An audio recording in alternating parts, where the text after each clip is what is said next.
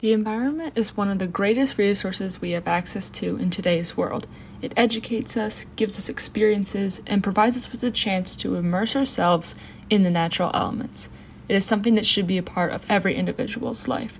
For some, it is easier to experience these kinds of things, but with a little help, everyone can equally be able to be involved in the many possible environmental activities.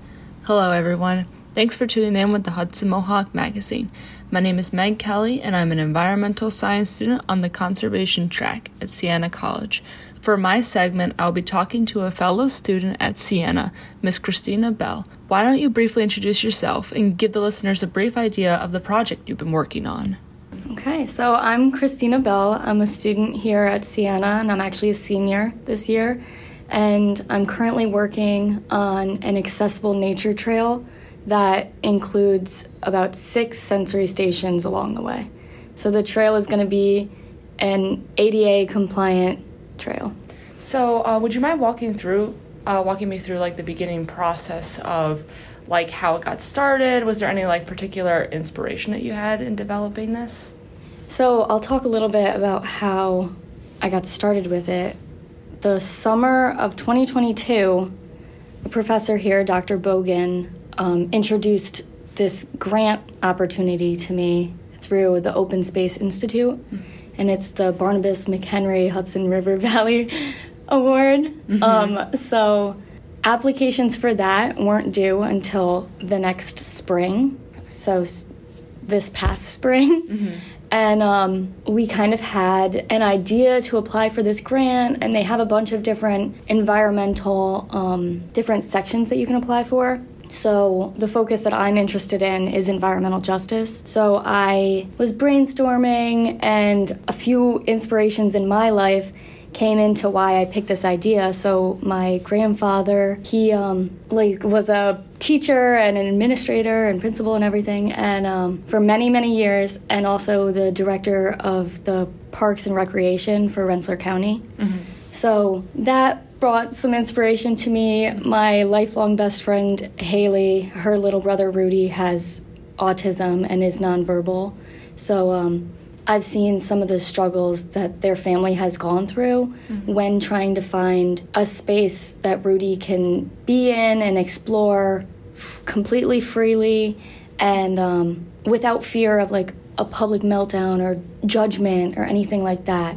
So that was a big thing. I had a student in high school who passed away, but he also had autism and just loved being outdoors and exploring, and I wanted to create like a safe space for that to occur as well.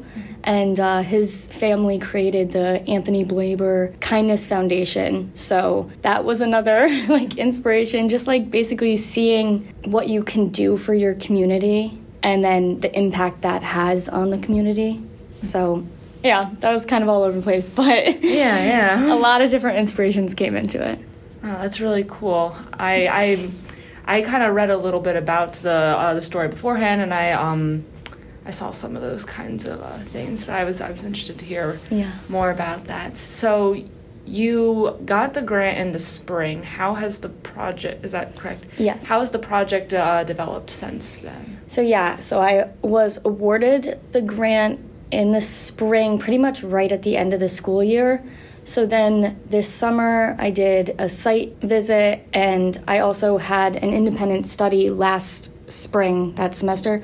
So I had been doing all my academic research and everything during that and during the grant application. So then this summer we started developing the actual sensory station ideas.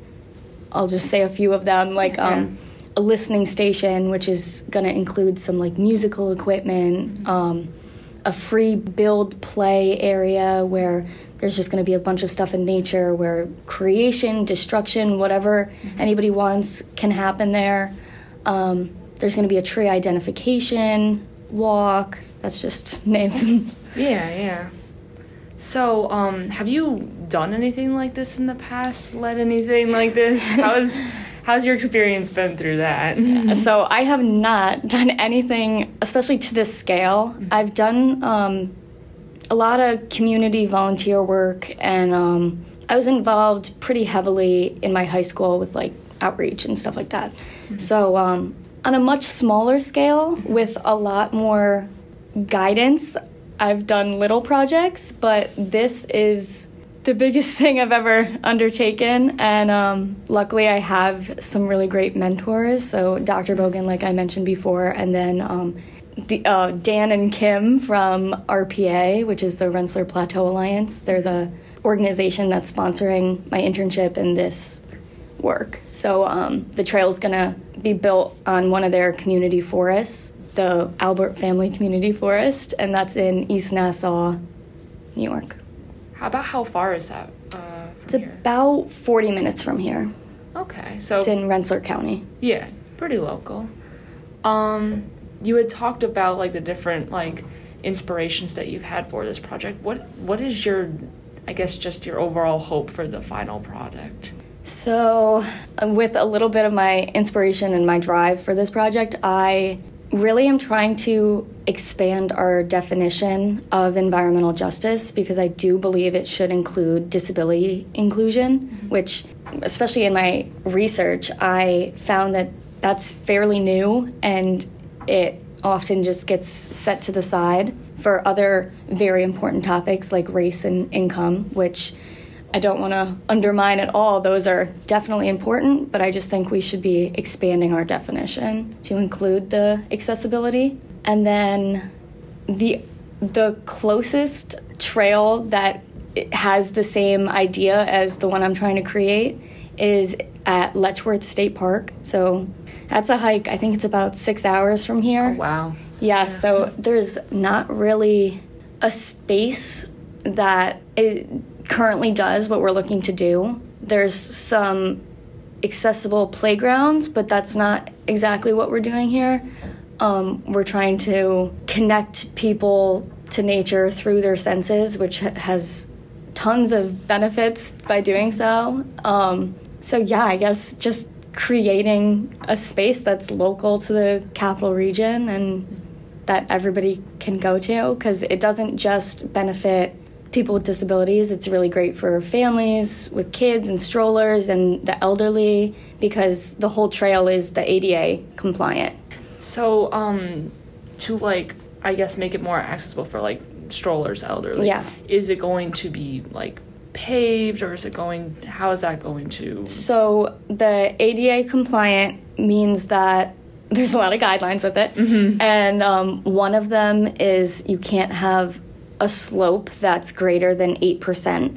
Yes. So a lot of what Fred, he's the steward at the the community forest in East Nassau, and he has been working, oh my gosh, I can't even imagine how many hours he's been putting in. Mm-hmm. But he's been leveling it out, and the final surface is going to be gravel and then stone dust on top. So that gets packed down, and it's almost like it's paved, mm-hmm. but yeah, not quite paved, but yeah. Now, just to reiterate, when and where will this be available, just to get the word out there so that people can visit? So yeah, we're hoping to have it completed by the end of the spring semester, so May, June 2024, and it's at the Albert Family Community Forest in East Nassau on Hayes Road. So definitely come out and visit us. It's open to everybody, and we'd love to have as many visitors as we can. Mm-hmm. Is there anything else that you'd like to add in at the end? Or? No. All right. Well, thank you for your time. Thank you. Thank you again, Christina, for taking the opportunity to speak with me about your project. I'm very excited to hear more as your process continues and to see the finished product early next year. As a reminder to the listeners, this trail will be open to all at the Albert Family Community Forest in East Nassau, Rensselaer County, so please be sure to visit when you can. You're listening to the Hudson Mohawk Magazine.